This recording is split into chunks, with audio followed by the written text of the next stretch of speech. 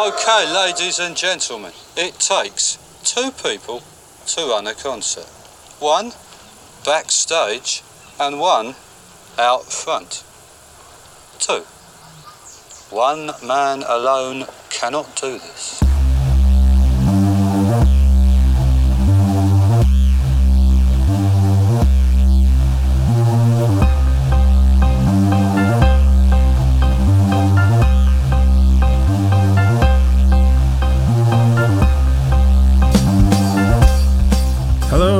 Welcome to the Quick and Painless Pro Wrestling Podcast. I am one of your hosts, Carter, and that silence means that I am now by myself.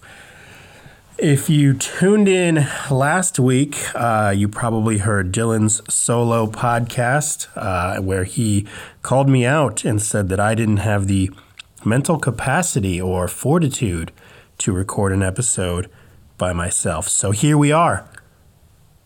What do you think now, Dylan, you jerk? So yeah, doing this by myself this week, or at least today. This will be part two of what will probably be our 3-part season finale. Figure that now is probably the best time to do a season finale, considering the lack of wrestling and content that is out there. Sure, there's still stuff going on. I'm recording this on a Monday, so Raw has yet to air. And as it is, Raw is scheduled to be a live show tonight rather than taped. So wrestling is still going on, but I'm not sure how much longer and how much more this content they can create other than just vignettes and promos and things like that. And we'll get into all of that. But anyway, the point is that now is probably as good a time as ever to do our finale for our first inaugural season of the Quick and Painless Pro Wrestling Podcast. So thank you to everyone who made this a moderate success. Thank you for tuning in and giving us a platform to just talk to one another about wrestling, about everything that's going on, and about random things. I mean, as we've kind of gone through, we of course talk about wrestling. That's what this is about. But we talk about movies. Dylan was pretty long-winded last week about Jaws and how excited he is about that. Surprised he didn't talk about the Beach Boys. That was something else that he was pretty giddy about last week. But yeah, we kind of have a wide variety of things that we talk about on here, and hopefully it's not too obnoxious or exhausting to listen to. But we do have some listeners out there, and we appreciate you all tuning in. So thank you once again. Now, going back, the beginning of this episode, I played a little clip. So last week, when Dylan was signing off his episode, he misquoted not misquoted, but he misquoted, I don't know, I'm just going to keep saying that word. Why not? Misquoted. But anyway, it was a Wayne's World 2 quote. He asked if there were any questions, and I chimed in with what Garth says at the end of that quote, and I'll play that right now. You will run the backstage team. Milton, you are the liaison between Wayne's backstage team and Garth's front stage team, which includes myself in the booth. To the left and the right of the stage are the machine gun nests, belt-fed M60 Brownings. Now, these babies tend to heat up, so shoot in 3-second bursts. In the event of capture, I will personally distribute cyanide capsules to be placed under the tongue like so. Any questions? Yeah, I have a question. When did you turn into a nut bar? So there it is. Yeah. Fun fact, when we were kids growing up, I would say the Wayne's World films, I realize there was only 2 of them, but the Wayne's World films were probably heavily quoted amongst our group of friends, myself, Dylan, Nick Butcher, shout out, John Hoskins, shout out, Garrett Patton, shout out, so on and so forth. Also, if you haven't gathered so far, I'm pretty much just going to do movie quotes and random sound clips to give me enough time to call this an episode. Dylan somehow talked for 38 minutes in his smooth AM radio voice. I don't know that I can do that. I don't know that I have enough patience for myself. And I also think I'm too much of a empathetic person for all of you to make you sit through 38 minutes of me talking about God knows what. But then again, I don't know. Who knows? Speaking of AM radio, anytime I think of AM radio, I always think of Hot Rod, which is probably one of my top 5 favorite comedy movies of all time. Yeah, I said it. But they they covered his big stunt jump at the end of the movie over the AM radio instead of it being televised. So I always thought that was funny. Anyway, moving on. So this is a wrestling podcast, believe it or not. We do talk about wrestling every once in a while. I think, a lot of the things that we were going to talk about or that we want to talk about that's happened in the last couple of weeks, we're going to save for part 3, where Dylan and I will talk together, hopefully, pending I don't piss him off too much in this episode. But specifically WrestleMania, I know that there were some matches he wanted to discuss, as well as things that are going on in AEW, Impact, things like that. There's a lot of things I want to talk about with what's going on in AEW, but yeah, again, I'll make sure that Dylan's, fired up for that one too. But I will say, as far as breaking news, I don't know how breaking it is now, me recording it on a Monday, and 2, Lord knows when this will air or be produced. I don't know. It's not like traditional radio. You get it. But anyway, breaking news, the Revival have been released from WWE. If you haven't seen that already, obviously the Revival have been pretty outspoken about their displeasure with how they've been treated in WWE, and not necessarily just their treatment, because I think they've had some success, but also just maybe the direction of their characters, and also maybe even the continuity of tag team wrestling. They've always been huge proponents for that being such a highly regarded division in any company that they're with. And, they've also been, I don't want to say really outspoken, but you can kind of detect that they appreciate kind of what the Young Bucks have done with the tag team division in AEW. So I don't know that it will be breaking news or that much of a shock if and when they show up in AEW, but they have already changed their names. They are now Dax Harwood and Cash Wheeler. I don't know obviously they can't be called the Revival anymore, but I know that they did file a trademark for Shatter Machine, which is the name of their finisher in WWE. So maybe that will transition over to the name of their tag team group will now be Shatter Machine instead of the Revival, or maybe something else completely different. I don't know, but either way, if you weren't aware that they are now no longer WWE wrestlers, now you do. So you're welcome. Like I said, wrestling podcast. So there you go. A little bit of wrestling for you. The next thing, I do want to talk a little bit about WrestleMania. I'm not going to talk match by match, just probably some highlights here and there about some major matches that have had a lot of people buzzing, and it's not necessarily a spoiler at this point, just based on how much they've been talked about on Twitter or whatever it is. Dylan even talked a little bit about these on his episode last week, so you've heard his take on it, and I kind of want to give you my take also. In some cases we agree, and in other cases we don't, and I think in this case I want to talk about the Firefly Funhouse match. I know he didn't like calling it a match. It was more of a segment, and I agree with that. It really wasn't a match. I think there were probably some things that they could have done to, I don't know, maybe spice it up a little bit more and make it more of a competitive segment that could more resemble a match. But I was a fan of it all the same, and I'll talk about that in a second. I guess I'll start with Strowman and Goldberg. I don't think Dylan talked about that one. So, he talked about Drew McIntyre and Lesnar, which was, kind of the same variety as Strowman and Goldberg, just kind of the big name matches that don't typically last a long time. Goldberg matches aren't exactly the most, I don't know, crisp. I mean, they're not. If you're looking for a technically sound, psychological mat classic, you're probably not going to turn on a Goldberg match.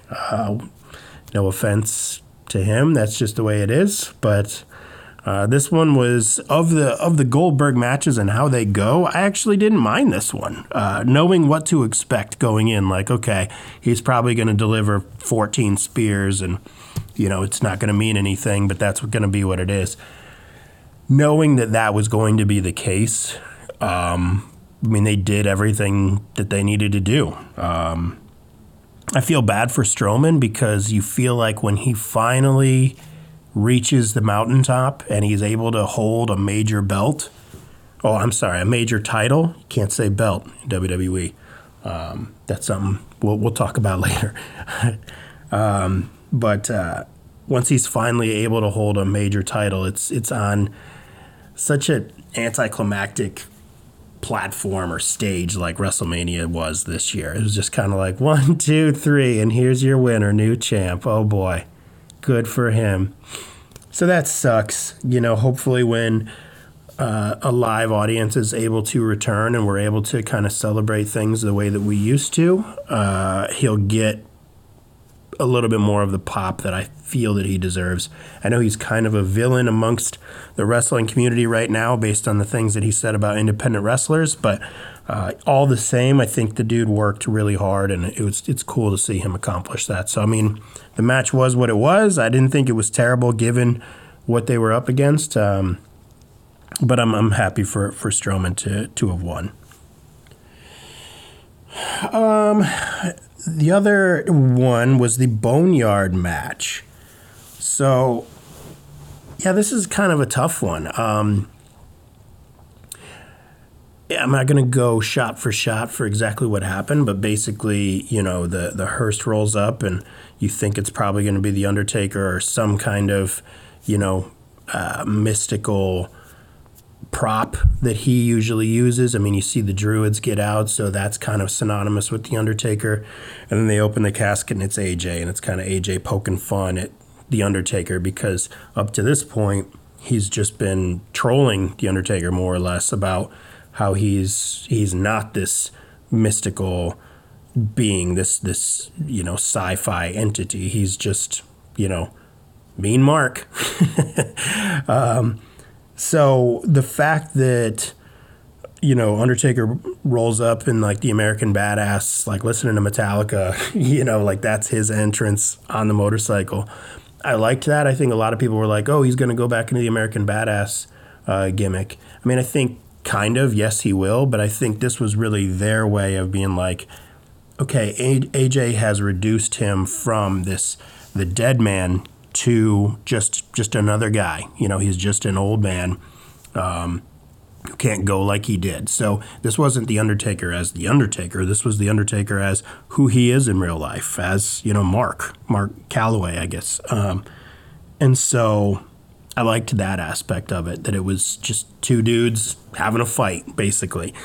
How it was shot, how it was produced, the audio they added in after the fact, how it was produced was just, I thought it was really good. I know that people are kind of afraid that this is going to be the new normal, especially for some of these older Hall of Fame wrestlers, that now you can do Undertaker versus Sting if you do a match like this. Now you're going to see Bray Wyatt versus Papa Shango, you know what I mean? I think that's everyone's fear, but I think, and I hope that the WWE sees what they have because, let's face it, they are an entertainment company. They are sports entertainment.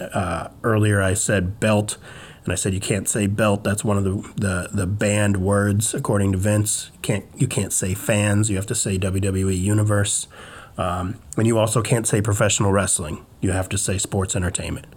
So WWE never apologizes for who they are. They know who they are, and they proudly present that. They are a sports entertainment company. So where, wrestling purists, independent wrestlers, or even some of the wrestling legends, they have wrestling that just kind of fits into a box for them, that it should be this, it should look like this, it should sound like this, it should smell like this, it should taste like this, that, it is defined according to what I comprehend. And WWE isn't that way. This is sports entertainment. We are going to present this package as entertainment however we see fit. And with the Boneyard match, and eventually I'll get to the Firefly Funhouse, with both of those, that's exactly what they were, and what they were intended for. The people that wanted that, I don't know, that classic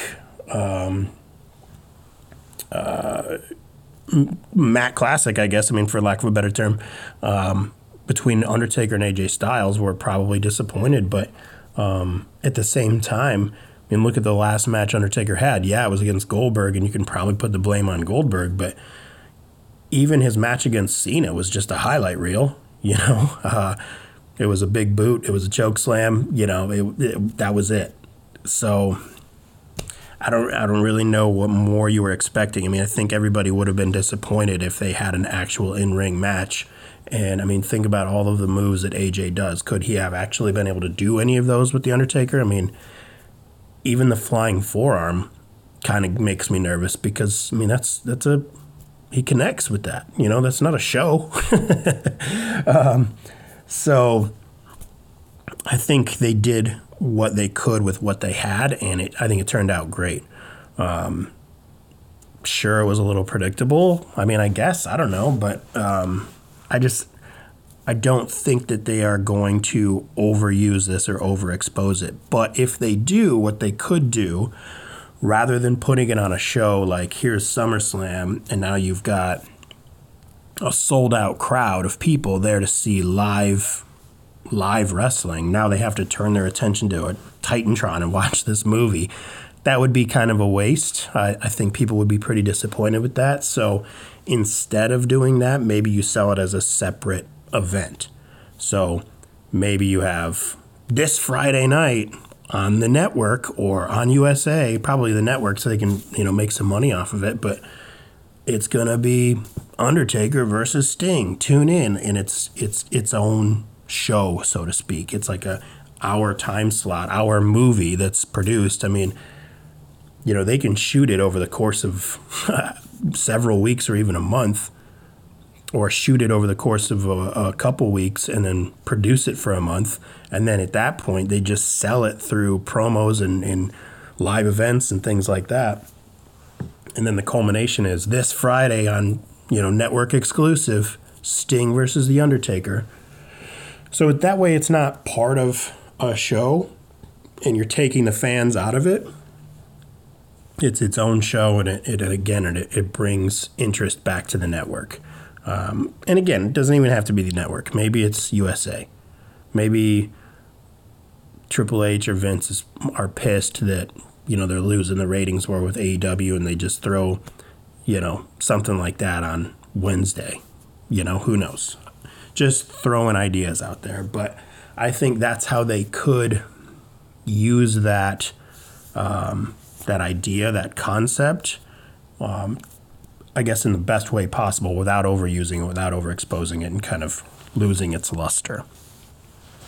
All in all, though, I liked the Boneyard match. I can dig it. Pun intended. So, sorry, that was bad. Moving on to the Firefly Funhouse. So, yeah. I think Dylan was a little perturbed by this one because it wasn't a match. It was really just a segment. And again, I agree that maybe there should have been a little bit more of a match. Maybe there should have been a struggle. But anyway, so how it all starts is Cena does his entrance and no one's there. And then you get like some disruption or whatever, and you hear Vince. And then all of a sudden it's Bray Wyatt inside the Firefly Funhouse, more or less inviting John in. And then Cena shows up there, and he follows him into the Firefly Fountain, going through the door. But at the top of the door, it says, "Abandon all hope, ye who exit here." It's kind of a play on words, or you know, a little bit of I don't know, kind of a tongue-in-cheek reference to the Divine Comedy, or Dante's Inferno. So when Dante is entering hell, essentially on the outside of the entrance, it says, "Abandon all hope, ye who enter here." So in terms of psychology, I try to follow along with things like that. Like, what is the story that they're trying to tell here? And if we're likening this to Dante's Inferno, if you have a reference like that at the very beginning, then let's try to make sure, then maybe that's the story they're telling, right? So Dante's Inferno is, you know, the story of the 9 circles of hell. I don't know that you necessarily could look at this and say that he went through 9 circles based on all of the different gimmick changes and things that happened. He went from the Ruthless Aggression era to Doctor of Thugonomics to, you know, an NWO, Cena, you know, to who he is today. So, I mean, that's really only just 4 changes. But then you also had Bray Wyatt that went through some changes too. And again, I'm not trying to get to 9 necessarily, but I'm just trying to see that, you know, all of the different levels, so to speak, that you have to go through to get to the end and you know, really come out on the other side. Because I believe, I could be wrong, but in terms of Dante's Inferno or Divine Comedy, it was basically, the idea was to cast out sin or reject sin to become closer to God. So I think some of that, if we are likening it to that, if you want to say that the Fiend is kind of the end-all, beat-all, at least that's the story that Bray Wyatt's kind of spinning, then that could make sense, but also there could be more that's coming out of it. Most recently, Bray Wyatt challenged Braun Strowman for the Universal Championship. I see that a lot of people are upset about that. A lot of people want Bray Wyatt completely out of that title scene. This could be just more from that story with Cena. You know, Vince could actually just want a big payoff in front of a live crowd. He's probably dissatisfied with just having to do something like that with the Firefly Funhouse segment. So this could be a bit of a swerve. There could be something where it is the Fiend versus Strowman and Cena gets involved, or either for or against the Fiend, but it could be basically just more coming out of that storyline that's being told. Pretty funny, some of the things that they had in there. You know, obviously Cena kind of stuck in that Ruthless Aggression promo, saying Ruthless Aggression repeatedly, trying to slap him. And then Bray Wyatt saying you can look but you can't touch, kind of a poking fun at obviously his relationship with Nikki Bella. So again, and then, you know, the 9 circles of hell, there was basically different levels based on the deadly sins, lust being one of them. So that could be a play on that as well. I could be reaching, but I mean, listen, if the reference is there, I'm not going to say it was a mistake. But anyway, overall, I liked it. I think there probably could have been more of a struggle. Maybe there could have been a bit of a match. You know, there wasn't necessarily a face fire or a comeback. It was pretty much just all heel heat. So if there was anything that you could change about it, maybe it's add some things or change some things as far as that goes. But again, this could just be an ongoing story. Maybe this is only the beginning. You know, maybe this is the heel heat and there's going to be a comeback where you have everybody wanting John to break out of it and he doesn't, you know, whatever. I think there's more to be seen. So let's just kind of stay tuned as far as that goes. I think, wow, so I kind of talked pretty fast. I mean, I'm at 25 minutes, I think, right now, and I don't even know what else to talk about. Man, Dylan, how'd you go 38 minutes? Well, I guess you talked about the Jaws franchise. I could talk about all kinds of different franchisees, but I'm not going to do that. I will say, though, I'm recording this on April 13th, which is the 23-year anniversary of ECW's first pay-per-view, Barely Legal.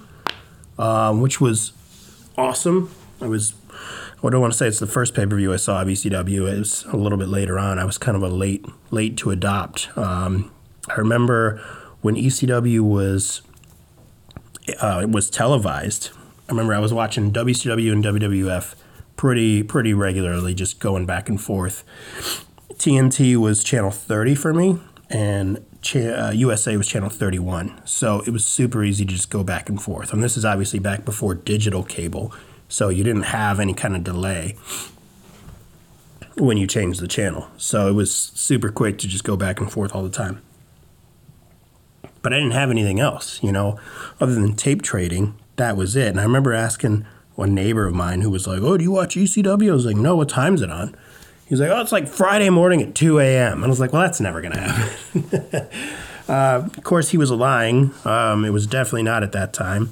Eventually, I found it, and ECW ended up being my preferred promotion to watch. But Barely Legal, man, that was an awesome pay-per-view. I mean, you want to talk about like having a good first pay-per-view? I mean, who can say All In or All Out or Full Gear were great first pay-per-views for AEW, and they definitely were.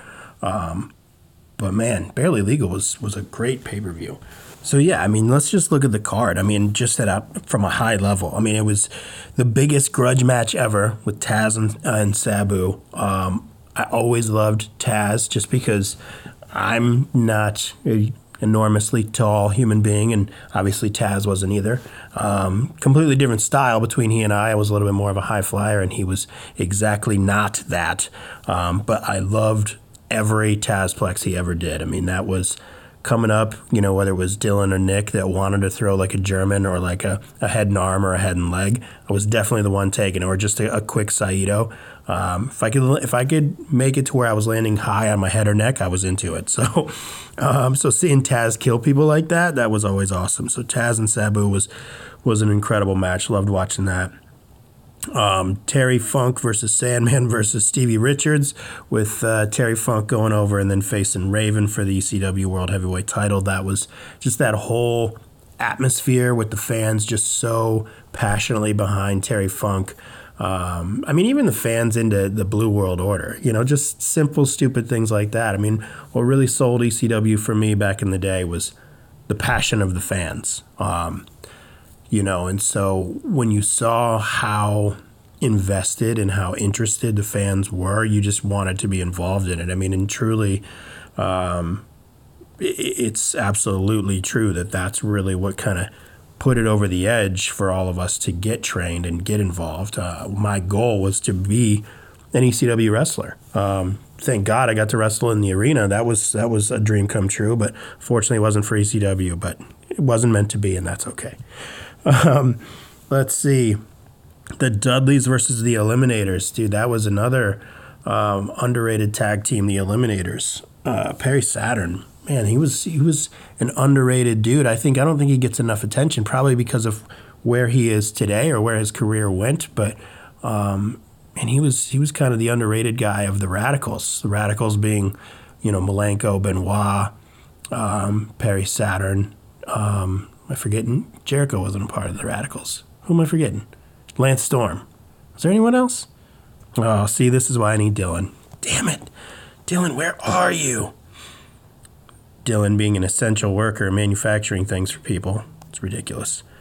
I mean, it's not ridiculous. We thank you for your service, but, can't you work and podcast at the same time? What the F?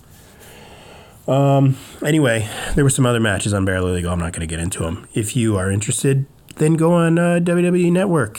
$9.99 a month. There you go. There's my promo, WWE. You're welcome. I expect my royalty check in the mail tomorrow. Or, well, I guess whenever you can listen to this. I'm hoping that this is produced tonight. Or released. What's the right word there? Produced, I'm recording now. Released? I don't know. Write in. Let me know what you think the right word is supposed to be. Speaking of writing in, before I started recording, I posted on Twitter and said, "Hey, I'm recording. Anyone got any questions, let me know." And, of course, Dylan's too cool for school, so he didn't say anything. So much for that. We had a nice little feud going for literally 2 episodes, so that didn't work. God. Anyway.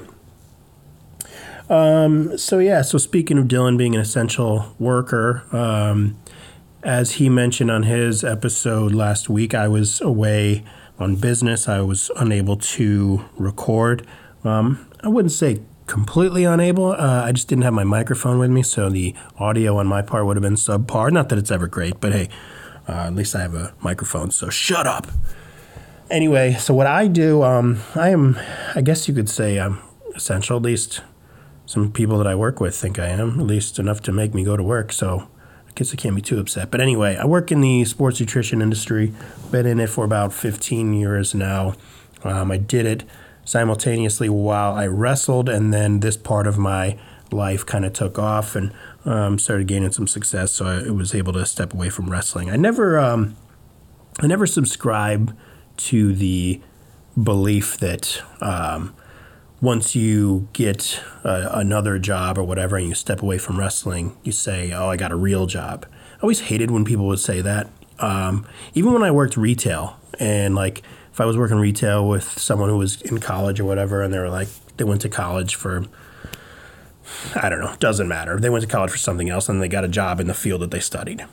And then I say, oh, what have you been up to? Oh, I got a real job. It's so insulting, because I think that anybody that's just doing what they need to do to pay their bills and live their life, or doing what they love to do. I mean, maybe retail's what someone loves, or maybe manufacturing is what someone loves. Maybe what I do is what I love. I don't know. It doesn't really matter. What I'm into or what they're into is all that matters. And if they're happy, then great. But there's no reason why anything should be classified as a real job versus not a real job. I always hate it when people do that, especially when they're referring to like stepping away from wrestling. I think that's kind of short-sighted and ridiculous. So I don't say that. It's just I stopped wrestling because I was doing well enough on this side. So I didn't need to put myself at risk. Plus, as we've talked about, hey, I have a baby on the way. The wife wasn't always super pumped about me hurting myself out there, and now I would think it's probably especially important that I don't do that. So, but I will say, quite often I think about comebacks. I was driving to and from North Carolina this past week, and on my way back, I had a really good promo and really good storyline, at least in my head. Probably once I said it out loud, everyone would be like, that's dumb. But at the time, hey, I had some pretty good ideas. So, and some of which involved the highly overproduced movie type matches that Dylan loves so much. And you never know, we might actually end up doing it, because then it is a little bit less of a risk. So stay tuned as far as that goes. But no, that probably won't happen. Either way, I have ideas. They just don't necessarily go anywhere. But that's okay. This is safer. So with all that being said, I think I'm probably coming up on time here. I will let everybody go and watch Raw, or depending on when this is being, here we go again, released, maybe watch Dynamite. I don't know, or SummerSlam. Good Lord, that would be terrible. But yeah, no, thank you everybody for stopping by. Thanks for giving part 2 a chance. And later this week, Dylan will join me once again, and we will release part 3 of our season finale of our Quick and Painless Pro Wrestling podcast. And we'll probably have our usual traditional format back with the best there is, best there was, and best there ever will be best thing of the week, as well as our he's gonna puke worst thing of the week. And probably some more talks about Jaws and Buddy Holly and Boston and God knows what else Dylan's talking about. Some new Disney movie that I don't know anything about that I'll probably have to learn about in the coming months. All the stuff the kids are doing nowadays. But thank you again, everybody, and we will talk to you soon. Oh, wait.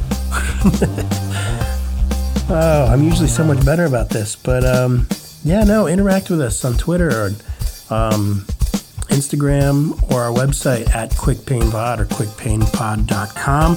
Also, our usual normal episodes are on WrestlingHeadlines.com, so you can check that out too. So thanks again. Bye.